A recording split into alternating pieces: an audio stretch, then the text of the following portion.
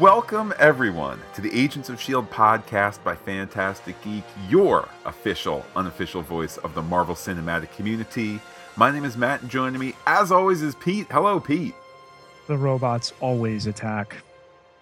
The Agents of S.H.I.E.L.D. podcast by Phantastic Geek for episode 409, the 75th, Matt, in Agents of S.H.I.E.L.D.'s run. Broken Promises is brought to you by Lakeside Inhuman Convalescence Center, LICC, Lick, the perfect place to lick 7 months inside a Terrigenesis cocoon as you're awaiting the robot apocalypse.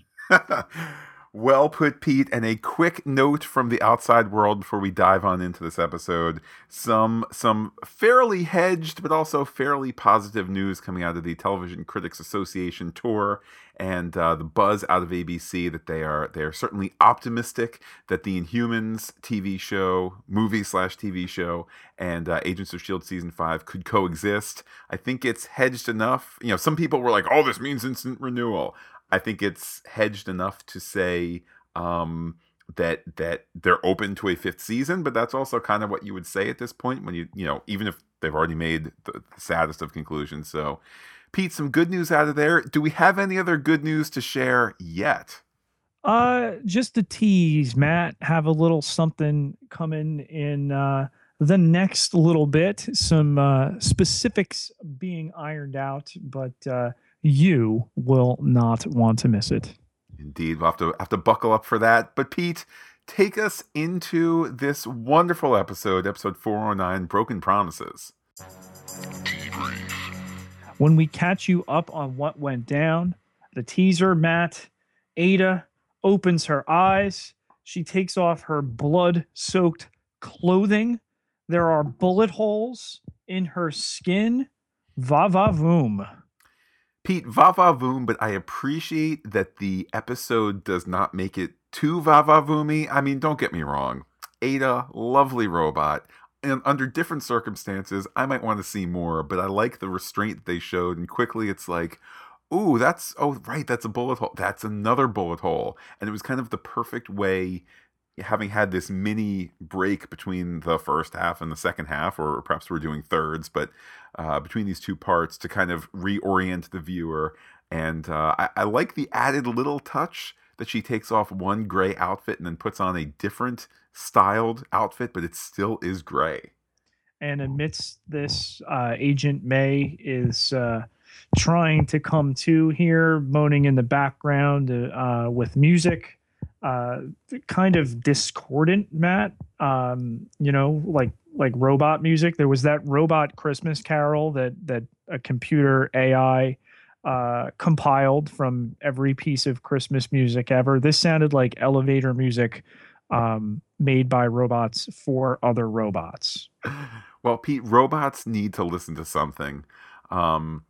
There is, of course, the IV in May's arm, which is being replaced by Ada. And in this scene, we also get kind of an arc of sorts spelled out for we, the audience. Very subtle, very, definitely passes the Phantastic Geek sniff test of, getting exposition. And is it obviously exposition? This is totally natural.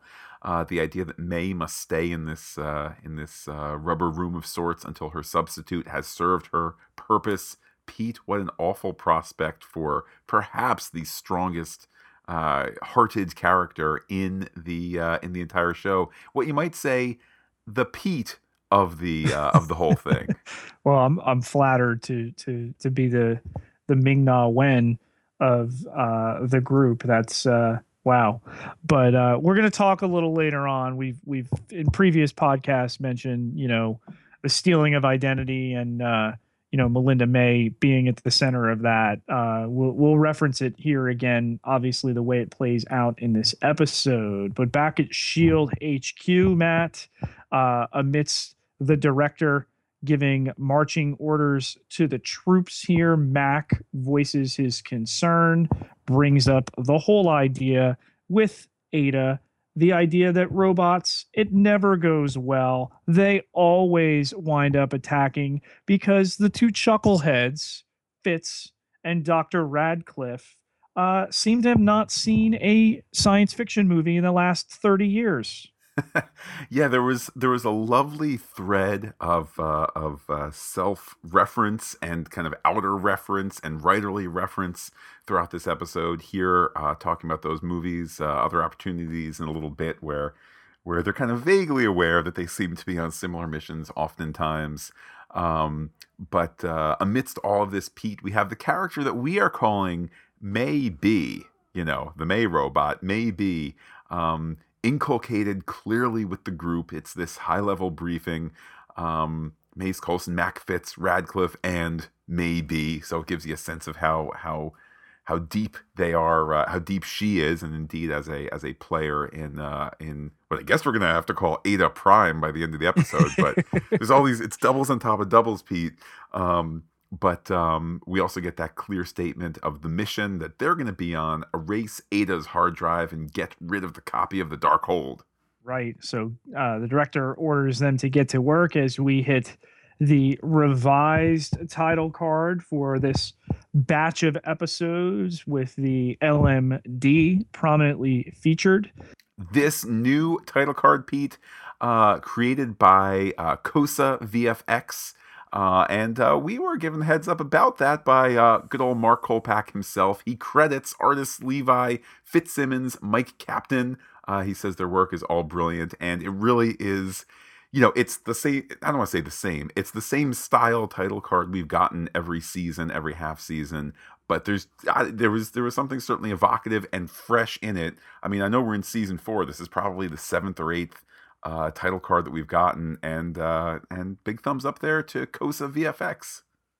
Into the first act here, and we've got is it a flashback? Is it a dream? We've got a woman in orange. There's an explosion. She's Eastern Indian. Suddenly we have a man in bed who seems vaguely familiar. Matt, where have we seen him before? Is this the gentleman who was in the Terrigenesis cocoon that Simmons went to see previously and just started to come out of it? He's looking around a house, goes outside, they're lakeside, and then he's calling for Ellen Nadir, Senator Nadir there, waiting for him, glad that he's finally woken up. Mentions that he had a dream about mom, and that he had been in the Terrigenesis cocoon for 7 months. But hey, Matt, what's this all about, Ellen? Well, he gets a name too. He is VJ, her brother. Again, Pete, I'm kind of struck by so many times we kind of say, okay, well, it's exposition that's in your face up front. Totally organic here yet again. The I believe it's the first time that Senator Nadir is being given a first name. Certainly, No, she's VJ been named before. has she? Okay. Yeah. Well, certainly I needed the reminder. I can tell you that. And all this orientation of dream of mom. So we're kind of planting story seeds for moms. What happened to mom, which will be discussed later in the episode by these two characters. We get his name there, where they're at in this opulent home. It's all kind of focusing on the story at hand as well as filling in gaps from the past. The whole 7 months thing. Really, really well written here. And clearly she needed a place, as she explains, for them to be alone. What, not yet clear. However, back at Shield HQ, Simmons and Daisy are getting together here, and they're discussing that they've put together the mystery of who must have been in the cocoon, who we just saw again, VJ Nadir here. He's had no activity over the last 7 months. And well, Pete, he's had some activity. These posts, Pete, it appears that there's some fake news on the internet, like on social media websites, and perhaps there's pictures of VJ riding a horse with no shirt. That's VJ without the shirt, not horse without the shirt. I think there's pictures of him drinking lemonade too. These ladies were giving him lemonade. But Simmons, in particular, is the one to point out there are no kind of there. I know we've been making the joke about the pictures, but I believe she says there are no actual pictures of him. It's just kind of status updates and things of this sort. Which this notion, Pete, that one would create a false presence online, certainly, at the very least, we'll say laughable. But I digress. With that, we have Quake summoned to the director. Yes, amidst that discussion there, I like the bond that is being reconnected between Daisy and Simmons there. Simmons is happy to have somebody to talk to again. Fitz has been distracted, boys with their robots, Matt.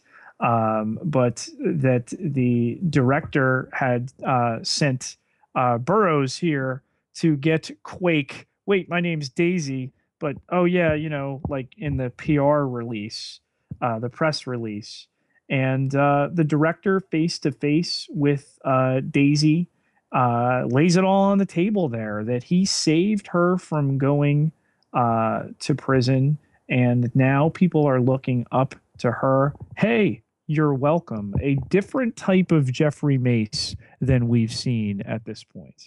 Yes, and I want to choose my words carefully here. There's no question that Jason O'Mara is a fine actor, a capable actor, multifaceted. I am not about to fault Jason O'Mara's performance.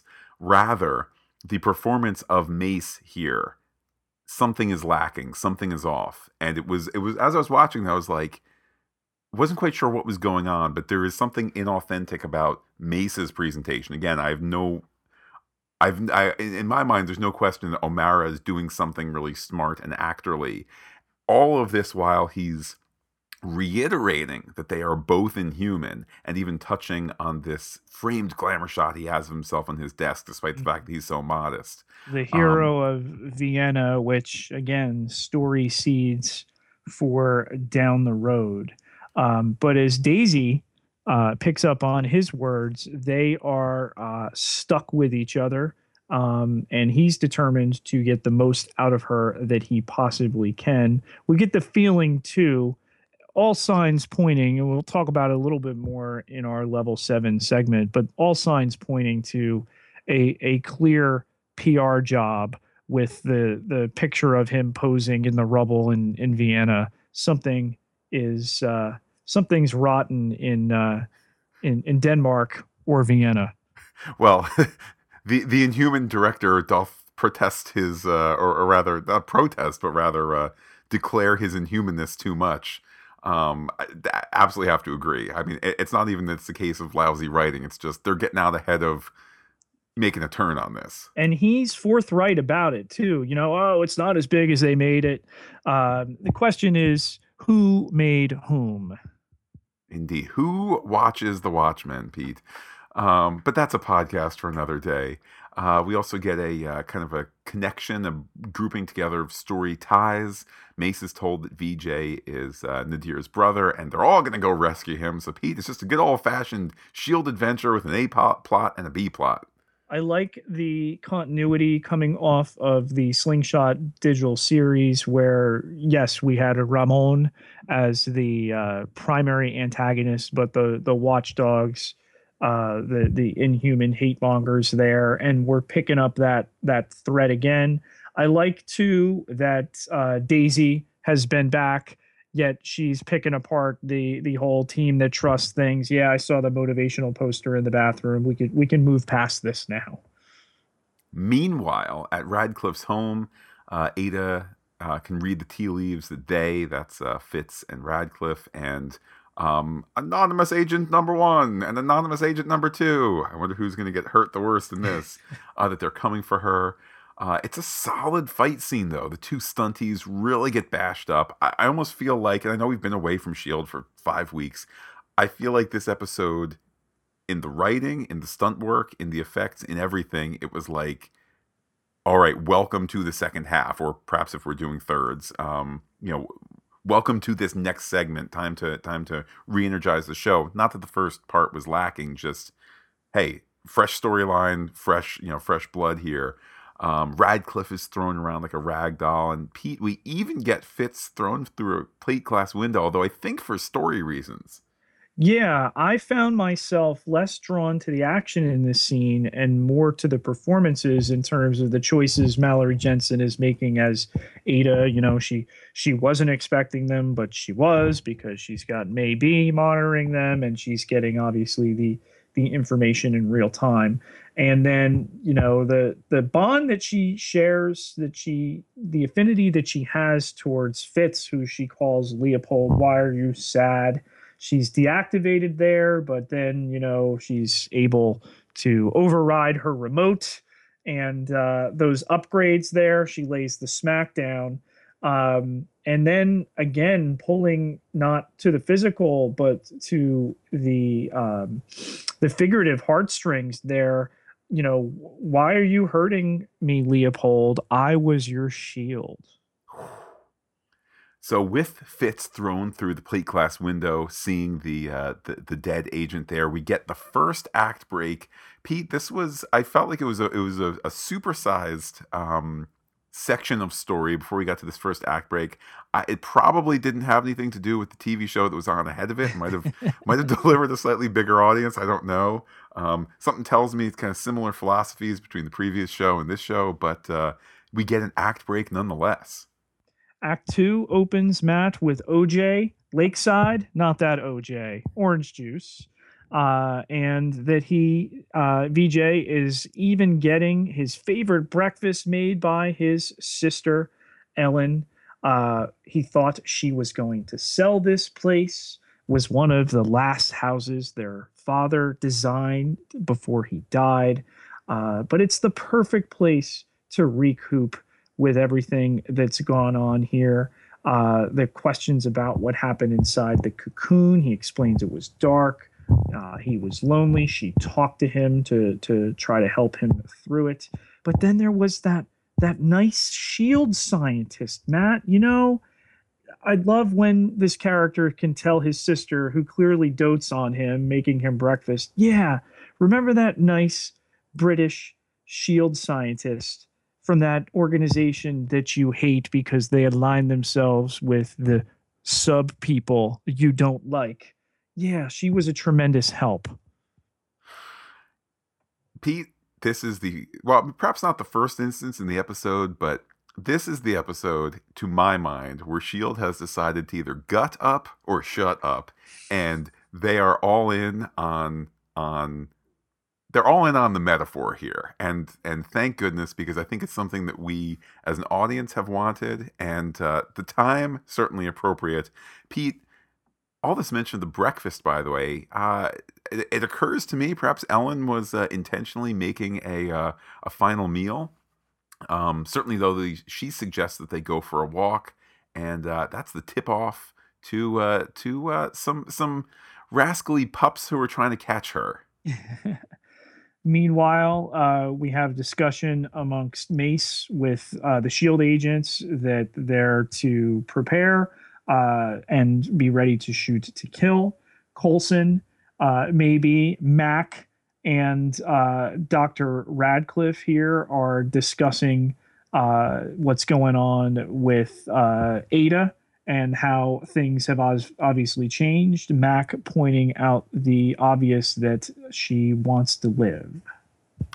And Mac also calling Radcliffe a big dumb idiot, kind of despite her desire to live. Meanwhile, in a Shield jet, we have Mace, Simmons, and Daisy. So okay, it's not exactly a B story. We have like A and B and C heading to B, that kind of thing. B and a They're half. B and a half. They're on their way to the Nadir house. They've also heard about the robot uprising, although Pete, it's not all dire. Mace does apologize to Simmons for putting that bag over her head. Yeah, it was an interesting scene here in terms of what they're talking about and the history that the characters have, the relatively recent history in terms of that small betrayal. And then, Coulson having to handle what he's going to have to handle with that group. But Daisy wants to know how they're going to find the senator, and what the director would normally do would go up to the hill, Matt, like that hill over there, or a different hill. Capitol Hill he's talking about, but he needs a covert way in. Mace is open to suggestions. Pete, they all work so well. With that, Simmons offers a suggestion. She shows up at the senator's office in her best rootin' tootin' Texan accent. Okay, As maybe not. Agent Meeks. Love the name, even. Indeed. That prompts an aide to call Nadir, and then she asks him in her English accent to give her the phone. And with that, Pete, he body slams her hard to end the act. As Act Three opens, Matt, we've got Daisy here asking if Simmons is okay. Of course, she's come through. She's been able to get the phone from this staffer in Senator Nadir's office, and they can now trace the call. Meanwhile, VJ is out walking with his sister Ellen. Hey, remember that zip line you made there? You know, I fell off and hurt myself. Oh, wait, who are all these men I don't recognize? Yeah, I mean, we have the Ellen apology, then they're surrounded by watchdogs. She has some timely exposition about how it was the Chitauri that killed Mom. And then Pete, she just rants about hate and embracing hate, not wanting change. To me, it's a low point of the character and a high point of the episode because, as I said before, time for the show to really embrace the metaphor of it all. I mean, there have been good episodes, there have been great episodes, there have been a few that aren't fantastic of the 75. Now is the time in their world and in ours to have this discussion, and I'm glad the show is. And amidst this protestation by VJ that he's not an inhuman, whatever, I came out as, I don't have special abilities, but she's insisting that he is different and no longer her brother there. And, again, timely.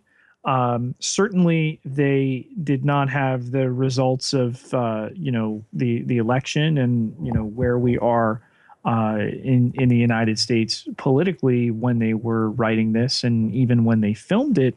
But much like last year with some of the Inhuman stuff and the metaphors that could be drawn there, consistent here throughout. But he maintains he beat it, and she has them, at least for the moment. Matt, let him go. Back to Shield HQ we go. Turns out that Ada can check out her own GPS history. Conclusion: she knows how to get back to Shield HQ, the mysterious Shield HQ. She also is able to overload their phones. She calls Pete. It's like something out of the Sherlock. All their phones are ringing. They're able to get her on speakerphone. Thank goodness, so they can all hear what she says. She's coming. The lights flicker because Pete, she's in the system. And she wants the dark hold. Matt, haven't gotten a taste.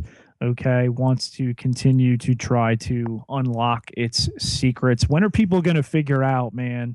It's not a dark hole, but it's a black hole. You just keep falling down. But we've got Mac here. He's taking agents Navarro and Flynn to go get Yo-Yo with the power out here.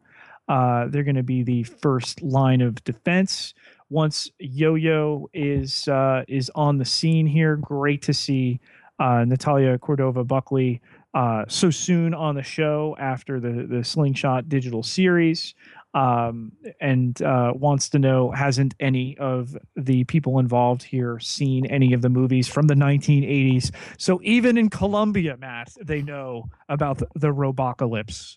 Back, though, to the main portion of headquarters, Ada is there. She's able to take a Coulson iron hand punch, not iron fist, totally different thing. She says that she can punch like that too. She hits him back. An amazing job done by the stuntman here. The way the stand-in for Coulson just goes tumbling after the hit. Again, it's like this rejuvenation of the show. May is all set to attack her, but gets shut down and cut. Yeah, which I thought was particularly interesting. But prior to that, with maybe here talking about protecting the Darkhold, and we're like, okay, yeah, by protect it, she means, of course, and we know absconding with it once she can knock Coulson out or steal it out from under him.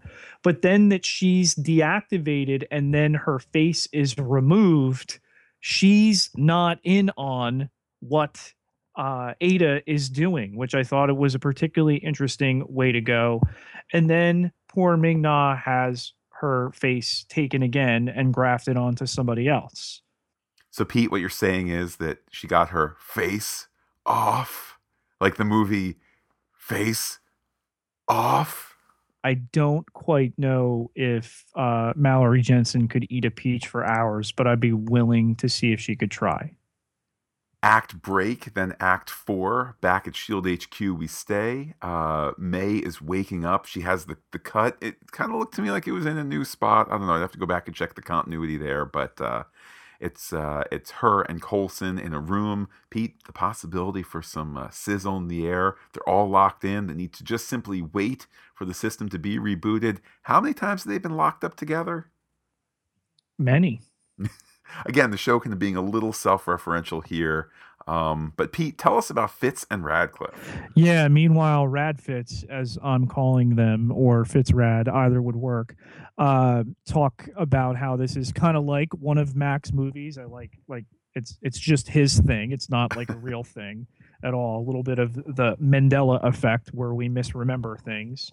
But Radcliffe, interestingly reflective, down on himself, the hubris he had. If only he had shown some restraint. And this is delicious with John Hannah in the full scope of the episode, that he's been playing this long game all along. He wanted an android to pass as a human. Now it has free will. How is she not a living being? How does that not make them murderers? Can they take a life? Back we go to the Nadirs, where Pete, unnamed goon number 1, old Beardy, who played a similar role. Hatebeard, as I am going to call him until we get a name here. Can we call him Captain Hatebeard? Nah, just Hatebeard. Just Hatebeard? Okay. Hatebeard is there as well. He wonders if she isn't soft on Inhumans. Pete, maybe she's even one of them. And I will forgo the normal, ooh, he said one of them, it's like Lost reference, to instead say the hate distilled here is palpable and timely, and again a hallmark of the episode. Yes, and as the director and Simmons and Daisy enter here, Nadir explains that somebody has one of her staffers has been assaulted at her office, that she's aware of everything. But hey, is Talbot aware and know that you're here to harass her? Doing the name checking there, the high stakes DC game. It is at this point, by the way, that Daisy notes that the goons which are present are carrying guns reminiscent of not what the FBI would have, not what Secret Service or whatever might have, but rather what the watchdogs carry. But Pete, that's not the only little revelation given in that scene. Yes, reference is made by Hatebeard that he had gotten off the phone with the Superior. So Nadir, not at the top of the Inhuman hate food chain, clearly some other type of structure, but the Superior told him they need to eliminate the Inhuman, VJ. Back we go to Shield HQ, and Coulson tells May B that since the camera is down, the camera that was watching them, it's just the two of them. Pete, there's a little bit of flirting there, but Coulson quickly reveals that the Darkhold is in Mace's office, cloaked. And of course, Ada is watching through May B's eyes, hears that, and discovers the Darkhold to end the act. Yeah, I particularly like the gambit of cloaking it there, and how Ada Prime underneath Maybe's skin is relaying the data there, the old switcheroo, and now she has the MacGuffin. Pete, it's Act 5. Mac and Yo-Yo are under fire. Nice kind of effects-laden scene here with the long shot of the plane taking off, and then also a rather smart shot where it's kind of a 90-degree angle to that, so you don't have to put the plane in the shot. Pete, we learned that Mac has a special kind of life insurance. It doubles with robot death, and he references that that payout would be to his brother, who we only saw in one episode and thought we were going to see more of. But hey, Meanwhile, Fitzrad get the power cranking again. Coulson and May are able to get out, and cornered there, we have Fitz confront Ada. yeah, and I like in the presentation of this episode, which again, it's an especially, I mean, this is not, you know, Trip dies, or finally say goodbye to this character, that character. So I'm not saying it's writing like that, but there's such a great construction to this episode, and the notion here, upon first viewing, that our heroes did it again. They've cornered Ada, and she can't leave because there's been a system reboot, which everybody on the team knew Fitz was going to do. So of course our agents save the day, but it doesn't feel like it's a week win. It's just each week they win. There's a system reboot. She can't leave. No, Pete. On second viewing, that's all part of Ada Prime's plan. Yeah, and that's the interesting aspect of the direction the writers are painting this. She tries to open the door with her finger. She can't. Nowhere for you to go. Okay. We cut back to VJ looking for his sister, and the watchdogs led by Hatebeard there have cornered him, that it's best she's not there for this. And we discover his power, which is Yo-Yo-esque. Matt, I have as his power, he moves quick, but I not have. back to where he started. So he's like Mo-Yo, maybe?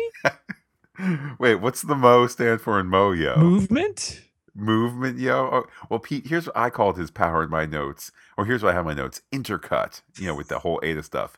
VJ cornered by baddies. Now he can swoosh move. Takes them out. All right, listeners, you're going to let us know. The hashtag is YOMO or Mo-Yo. I can't even get or YOMO. Either works. Or hashtag swoosh move. That works for me. Ada at this point realizes, or not realizes / states that she hasn't really killed anybody. That was part of the plan for this mission. It's pointed out that she did kill Nathanson. And then, Pete, as the door opens, or what follows after the door opens, can we say that in this show, after 75 episodes, that has counted itself as having twists and turns galore? Probably you will never top Ward is Hydra, but even that was like, we were pretty sure in one episode, not totally sure. This is maybe the most unforeseen, shocking moment, perhaps discounting Ward is Hydra. What happens next? When the robot takes the Mac shotgun axe to the face. And her head comes off, Mac beheading her. Wow. What was the one-liner? I was so shocked I missed it. I will admit I don't know. I was just, it was it was as gleeful as one can be seeing a character get beheaded. Yeah. Which I don't know. I don't know if that statement is itself a reflection of the doomsday of our times, but great beheading. And Fitz there, obviously, he feels the guilt of what's happened. We have the director and Simmons. They see VJ as Hatebeard is getting away, and then the senator runs into him, and it's the whole dynamic before, whether he's inhuman, whether he is not. She makes it clear that S.H.I.E.L.D. wants to make him into a weapon. Yeah, which I mean, look, I don't want to overdo it with the connections to the real world, but so I'll contain my thoughts to the world of the Marvel Cinematic Universe. The degree of blind anger that she brings to this, the degree of kind of anti-Shield hate bubbling up here. Um, Shield, a group that we know is has been imperfect largely because of the Hydra embed stuff, but we've also seen it from the point of view of Workaday Coulson since day one. We've also seen this, effective multicultural, multi-gender, multi powered, or sometimes it's mental power, sometimes it's power of the heart, sometimes it's power of the superpower. So we're clearly in Shield's corner here, and just the degree of blind hate that she has, spitting lies at him, which we know is not the case. We just watched Slingshot, Pete, where they carefully let people into the fold and carefully are trying to keep people's powers in check, but also let them be the people they want to be. I mean, hats off here to Parminder Nagra, who is otherwise likable and other stuff, including our dearly departed Alcatraz. It's proof of what a great actress she is that you just buy that blinding hate. And they, for a second time in this episode, through dialogue, through characterization, indicate that VJ is somehow interested in Shield as a surrogate family. Are they agents? Can I be involved? Which by the end of the episode, given what happens when we see the body thrown in the tag, leads us to wonder how that's going to come back around. So presented with the choice here, VJ chooses his sister. Um, and though it's seen by some as a mistake, the director acknowledges it was his choice as he gets in the helicopter with the senator. The scene that unfolds in the helicopter, I think in retrospect, it's not shocking because all we've been discussing in terms of Ellen Nadir in this episode is the depth of her discriminative hate down to, not her fellow humanity brothers and sisters, to her literal, brother. I will presume the father dead, the mother is certainly dead. This is the only direct family she has in the world, and what's about to unfold in retrospect is not shocking. But nonetheless, on first viewing, the softness with which she's saying to just look at her, just look at her, and we as the audience, it's not all adding up. How can she be accepted by these watchdogs while still not buying into their worldview? I think too the casting here of two Indian actors, two non-white actors, I think that it just adds to this weird clashing of the point the show is trying to make, and then they're wrapping it up um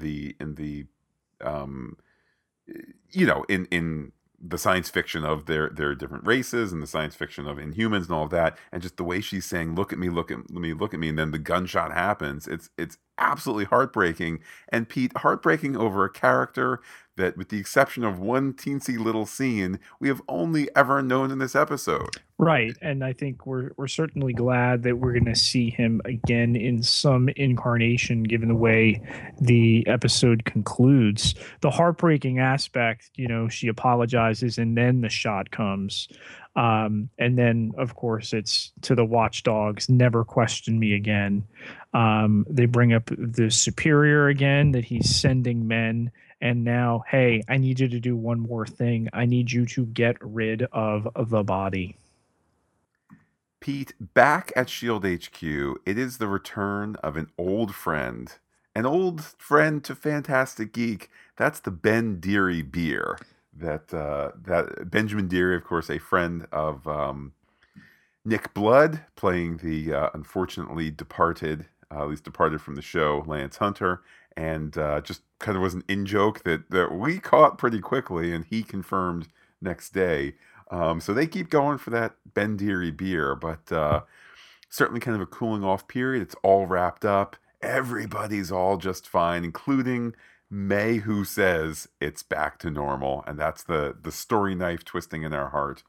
Indeed. While discussions of films like Chopping Mall unfold between Mac and Yo-Yo, that the Darkhold has been returned. We then get the reveal here with Dr. Radcliffe talking to Ada. She's questioning him, is everything okay? The previous model, and that he was going to, or rather, the previous model was going to show them how. And she finishes the sentence here, to live forever. But moving forward here, that other version played her part to perfection, and now it's clear what's going on. Radcliffe talks about his speech that he made here, and after today, they'll probably never let him near the Darkhold again. He opens the closet door, and we see there that he's still got May. He's got a cause, but obviously drastic measures, and that with everybody at Shield here soon enough, everybody will get exactly what they want. The reveal here, not just that he wrote Ada's speech about wanting to be a real girl, but rather that he is the real baddie, and he's the story engine for Agents of Shield :LMD. It's simultaneously not shocking and also shocking and a little disappointing, because he is so much fun on screen, but at least he's got a character arc now, and quite the story potential ahead. The tag scene here from below, we can make out through the water, the helicopter overhead with the body being dropped and the rock attached to it there by the rope. And as it heads to its watery grave and gets down to the bottom, not a lot happening. And then suddenly we get that cocoon again, Matt, something brought up by quite a few people on Twitter. Teragenesis can happen more than once, at least in the comics, and here we're going to that for the first time. Well, it's a wonderful and unique and weird shot as he's dropped into the water, and kind of a relief as that teragenesis process happens, just because the character of VJ and the actor behind him certainly both so affable, and kind of nice to know that there's revenge in the footing. The dossier. A detailed look at our bad guys. Matt, first up, Ada. Yeah, I mean, talk about this Ada arc where when last we watched Shield, before the 5-week break, Ada bad person, and then the shocking conclusion of Ada being bad, and it was like, oh, well, I guess they kind of oversold the LMD thing, but no, there's Ada B, there's Ada Prime, there's May B, there's an army of robots, Pete. It's next thing you know, in the event that reality business celebrity show on NBC happens to get canceled, perhaps they get the host of that to come on over and play a robot guy again. There's just all sorts of potential here. Well, the interesting factor is that the robot under the skin of Ada is now under the skin of the character we're calling May B, the imposter May, the Ada exoskeleton, maybe, that one destroyed, another one made by Dr. Radcliffe.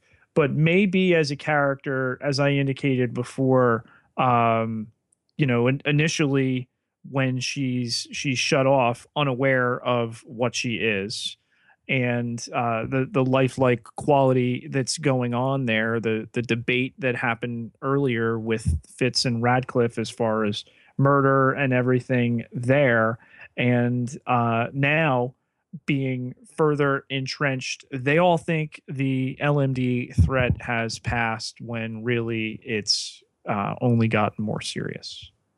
They don't know that they're in a story arc that ABC is advertising as Agents of S.H.I.E.L.D. They LMD. don't. They don't get the advance. They don't get the episode synopsis before they go on their missions. They don't. It's terribly shocking. Well, you know what else is shocking, Matt? That a Washington senator would shoot her brother in the gut while looking right into his eyes. Pete, just when you thought fictional Marvel Cinematic Universe Washington D.C. couldn't get any more sleazy, more questionable. Yeah, I'd say this is low even by the multiverse standards here. Again, in part because the message is so clear, the message of hate, or obviously not embracing hate, but the message of she is getting rid of the last of her family, or at least so she thinks. Um, because she is so tied to this hateful cause. And I mean, which is to say, the bonds of family, is so relatable to everyone, regardless of siblings or parents or whatever your unique and wonderful family situation is, that you cannot, you can't feel anything but absolute disdain for her, that she would trade up her brother for, now he has super zippy superpowers, obviously a metaphor for other things in our real world, but take it at the literal, and it's like, you just shot your brother in the gut because now he can dodge punches really quickly. It's reprehensible. Speaking of hate, Matt, a character we know him, we don't like him, we like not liking him. Hate Beard. This actor, who, as I'm sure I said earlier, played a similar, although likable, role on the show The Last Ship, which I watched for a couple seasons and kind of, fell away from. Kind of playing the rascal, the rogue, the guy with beard and a long head of hair. He certainly is good at what he does, and I buy. I don't know whether this is a He is. compliment to He the he act. dumped a body. He dumped a body that then underwent teragenesis a second time. No doubt, like, oh, all right. Pat's hands against chest. That's done. Off to next thing the bad guys need me to do. This guy, he's so consumed by his hate. He's a screw up. Yeah, and I mean that's kind of that's what the show is going for, isn't it? They're certainly going for the shorthand abbreviation of these people, not just blinded by their hate, but acting on their hate, letting it spill not just out of their kind of personalized personal views, personal interactions, but he had a hand in killing a guy merely because he had undergone teragenesis. I mean, it's this is what science fiction is supposed to be. Perhaps it's not science fiction at its best. I mean, this episode is not, the Twilight Zone. It is not the greatest of Star Trek, etc. But this is what you should be reaching for. And the man I like to call Sergeant Mister Major John Hatebeard, he just has it all in spades. And then finally, a reveal a year in the making. You bring on John Hannah in the second half of the year last year. Fitz and Simmons tracked him down in that club. They were looking for biotech. And now the ultimate payoff, having used the Shield technology and reputation to build this LMD, that he's been behind this the whole time, and that he is the looming threat. Matt, we'll talk some theories in a little bit, but what do you think here about Dr. Radcliffe? Well, Pete, I can tell you this. If there is one kiss of death on Agents of S.H.I.E.L.D., it is men in particular, similarly aged to fan favorite, the beloved Clark Gregg. Men around his name never last for too long. Wait, Matt. Bill Paxton, he's going to be on the show a while, isn't? Oh, yeah. No. How about Edward James Olmos? He's going to be. Oh, yeah. Wait, Kyle McLaughlin. He's Daisy's dad. He'll be in the. Oh, geez.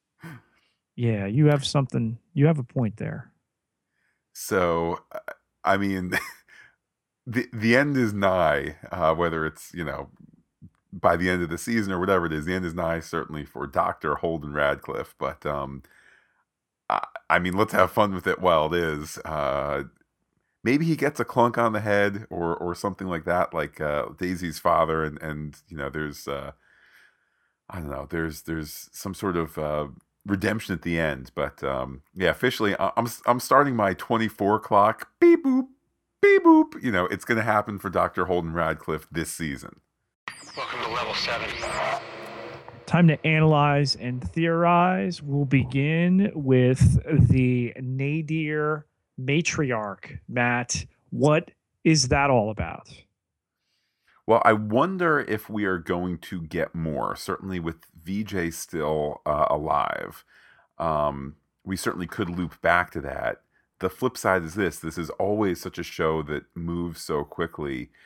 Do we possibly, like, is that kind of it? Do we just get kind of the, flashback, dreamscape backstory of the mother, explained later in that scene with the dying at the hands of the Chitauri attack, and that being the thing which advances, which retroactively advances the story forward.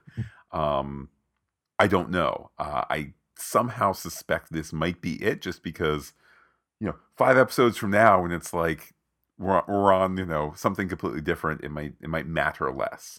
How about what took place in Vienna? We've all got that sinking feeling that obviously the director is not who he says he is.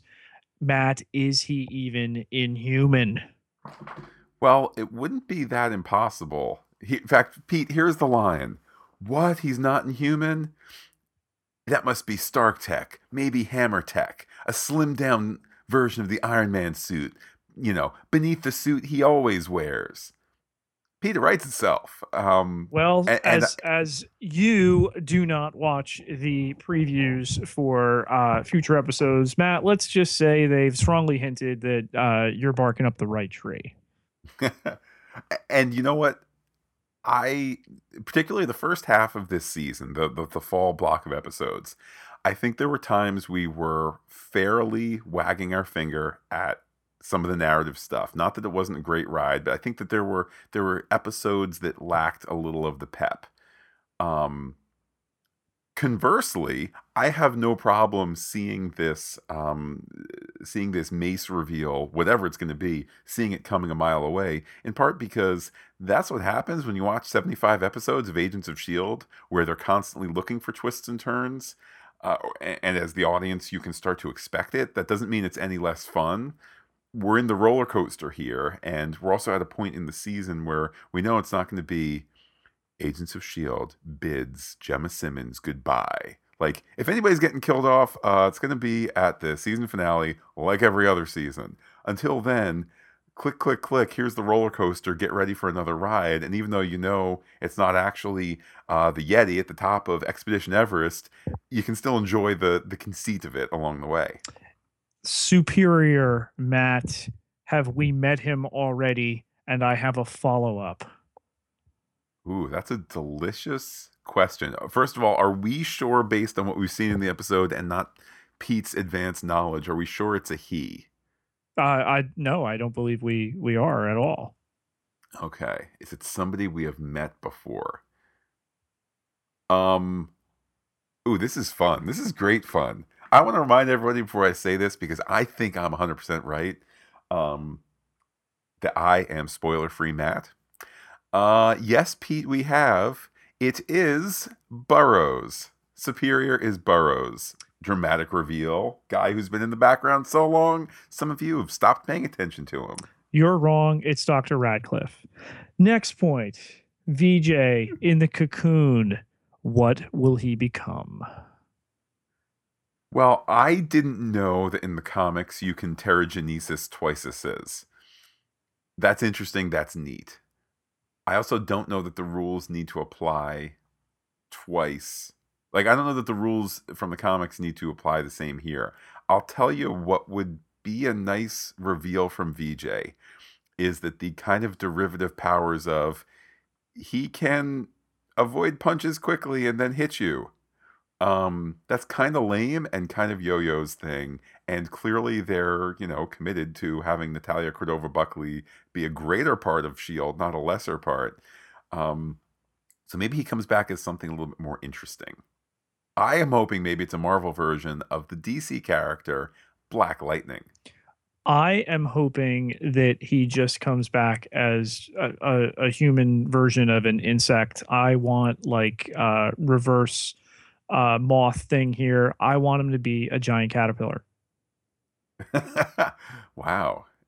Pete, and then season 5 of Agents of S.H.I.E.L.D. can cross over with season 7 or 8 of Once Upon a Time. It can be the whole like Alice in Wonderland, the caterpillar crossover. Coulson goes to storybook land or whatever. That's when it might be time to hang up the podcast. But until then, I'm with you, show. Encrypted transmissions. Let's check the wire. Matt, first in a message received via Facebook from Jamie Bender. And Jamie writes, "Hey guys, I wanted to drop you a note on the weapon used in the Slingshot series. It appears to be the plasma particle beam from the 084 episode. It was then stolen out of the fridge in Providence, not the location, but the episode Providence and the secret location known as Providence. Nothing to do with Rhode Island. Or is it? I'm ad-libbing all of this. Then used by Coulson to kill Garrett in the tag scene of Beginning of the End. I'm not sure how the Watchdogs got a hold of it since then. It definitely looks like the same gun and explodes people just like it did Garrett. You guys sounded like you might not have known what the weapon was, so I wanted to send that information your way. Keep up the good work. Thanks, Jamie." Thank you, Jamie. Yeah, I know.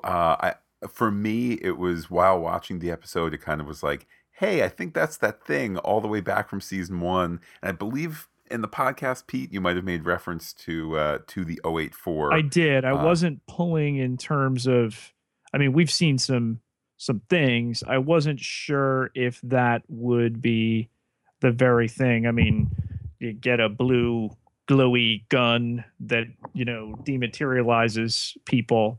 You've seen one, you've seen them all. Am I right? There are many blue glowy guns out there in the universe. I think there's a whole room of them at S.H.I.E.L.D. HQ. It's like Men in Black, but, a little different.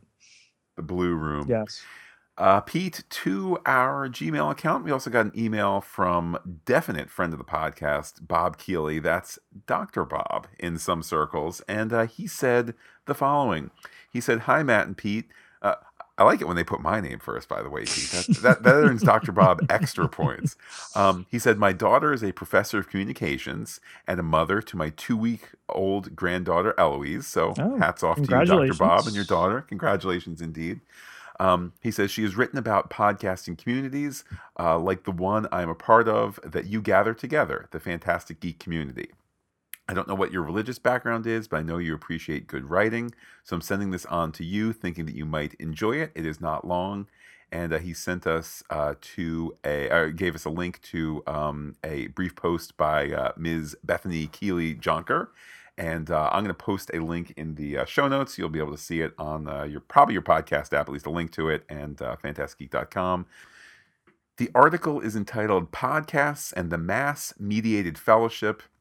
And it's talking about how, fans come together, and then starts to talk about Christians coming together and whatnot. And certainly it's a nice read, Pete. I'm sending it your way, and I hope our readers take a look at the writing of new mom, Ms. Keeley Jonker. Well, thank you, Ms. Keeley Jonker, and thank you, Bob, for thinking of us and crediting us with gathering a community together. I'm flattered. Yeah, it really is a nice reminder, particularly as there's been all sorts of discussion from a variety of quarters lately as to the role of social media and whatnot. And it's nice to be connecting to people who we've never seen, but connecting with people who we commune together over geek stuff and other stuff. And that certainly is nice. It's a nice reminder that we can find our way through some of these rocky waters, certainly. So thank you for that email and that sentiment there, Dr. Bob Keeley. And there are those who feel so connected to us, Matt. They go to patreon.com/Fantastic Geek. They choose themselves a perk, and they help keep the engines running.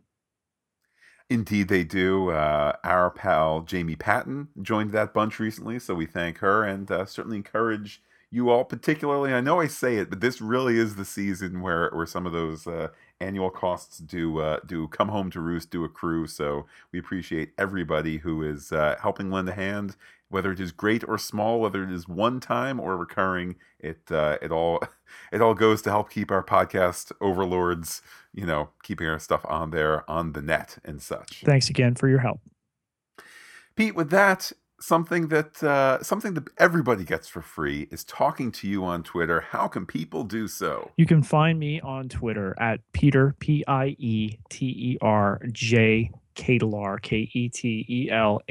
Ketelaar 8,712 followers. Can't be wrong. And while I am personally on Twitter as Looking Back Lost, you can be in touch with the podcast in a whole bunch of ways. You could be like the aforementioned Jamie. You could be like Bob. We are Fantastic Geek. That is fantastic with the P and the H. You can email fantasticgeek@gmail.com. Check us out under Fantastic Geek on Instagram and Twitter and fantasticgeek.com. But Pete, is there more? There is facebook.com/Fantastic Geek with the PH, all one word there. It's simple, really. There's a little thumbs up, which also is called a like. You click on that. We're never going to be far away. Well, Pete, we will be back, joy of joys, next week to podcast more Agents of S.H.I.E.L.D., all while we continue working on that secret thing, Pete. But we won't talk about that right now. Instead, I will say adios to all our listeners and give you, Pete, the final word. As you said, we're stuck with each other.